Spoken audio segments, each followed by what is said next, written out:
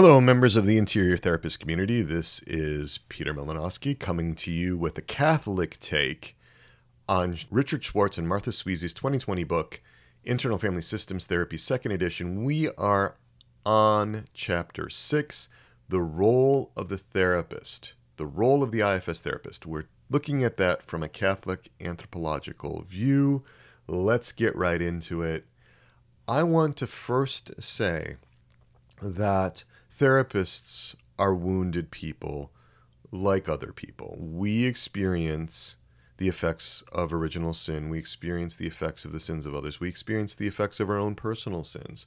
And those things harm us. They wound us. But therapists can be effective even if they have lots and lots of wounds, lots and lots of unresolved issues. Sometimes as clinicians, Catholic clinicians, get into IFS, they begin to work with their own systems. They begin to work on their human formation. They begin to come into contact with their parts, and they run into a lot of wounds in ways that they haven't seen before. The implications become more apparent. Scales fall from their eyes, in a sense, about just where they are in their own journey of healing. And I am here to say that therapists can be effective even if they have lots and lots of unresolved issues, if they can stay relatively unblended with their clients. That's different than having unburdened everything and having healed, a lot of these underlying issues, the kinds of things that parts really struggle with. If you can stay relatively unblended and in self in therapy, therapy is going to go well. It's really, really powerful, I think, to know that we don't have to have everything straightened out in our own lives. In fact, we can be in some really troubled waters because of situational factors that are going on in our external systems, or because of what's happening in our faith lives, or because of something that's happening within our own external family systems with our spouses or our kids, or because of stuff that's coming up in our work, maybe for the first time in our own human formation work. If we can stay unblended, if we can stay in self, we're going to be effective. Often Catholic therapists try to go beyond the role of Christ and impose redemption on clients. Sometimes we have to watch clients walk away from healing and salvation. This happened to our Lord in John 6, right after he gave the discourse on the bread of life. Most people left him. This saying is too hard. We also have to be able to tolerate clients choosing not to be well. This is something that doesn't always come out well in IFS, that clients could actually make bad decisions, whether that's parts driven or whether that's a free will decision to choose something that's not actually helpful in favor of some other apparent good, some maladaptive coping mechanism or something like that. We have to be able to tolerate that. God respects people's freedom. We also have to respect our clients' freedom. When we try to save our clients by violating their freedom, we are usually blended with the caregiving part. And that caregiving part is actually not focused on charity. It's not focused on altruism toward the client. It's usually trying to save and redeem us. It's usually about something regarding the therapist's integrity, the therapist's worth, the therapist's value. When you see these frantic attempts by a caregiving manager part to rescue a client, it is never about the good of the client. It's about that part trying to do something for the therapist. Because what would it mean for the therapist if the client suicided?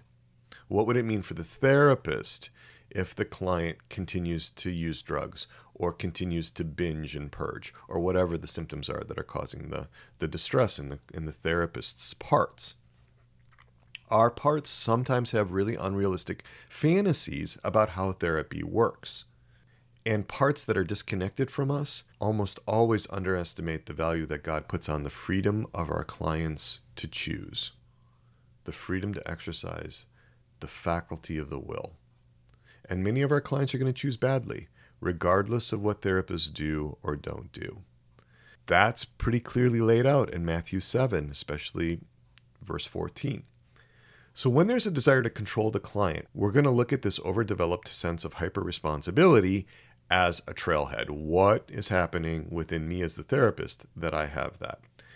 Sometimes with clients, we just have to be along for the ride and suffer, accepting and embracing that our efforts will not bring about the change that certain parts of us desire in the client. I mean, our Lord did this too when he wept over Jerusalem, right? He didn't force anything, allowed the freedom, knowing what was going to happen. Sometimes we are along for the ride.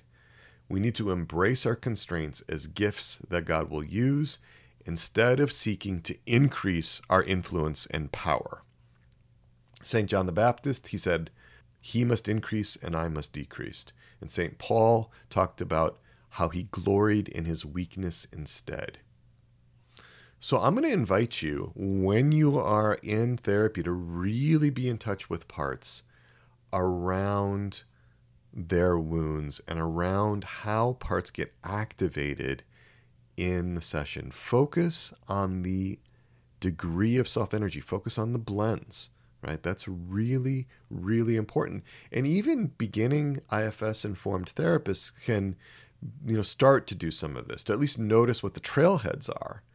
Maybe the therapeutic exchange is just so demanding in a moment that you can't do this interior exploration. But if you slow things down, and that's a very common recommendation for me in working with folks that are doing parts work for the first time, slowing things down, it also allows you much more time to be addressing certain things within you. And that is a gift to your clients. Remember that you don't bring the healing to your client. IFS would say that the client self brings the healing and the redemption to its parts. I don't believe that either as a Catholic therapist. I believe the healing comes from God. We think that we're bringing the healing. If we're caught up in parts that believe that we are creating the healing, that we're bringing the healing, those are fantasies of grandeur. Healing is God's responsibility. God brings the healing.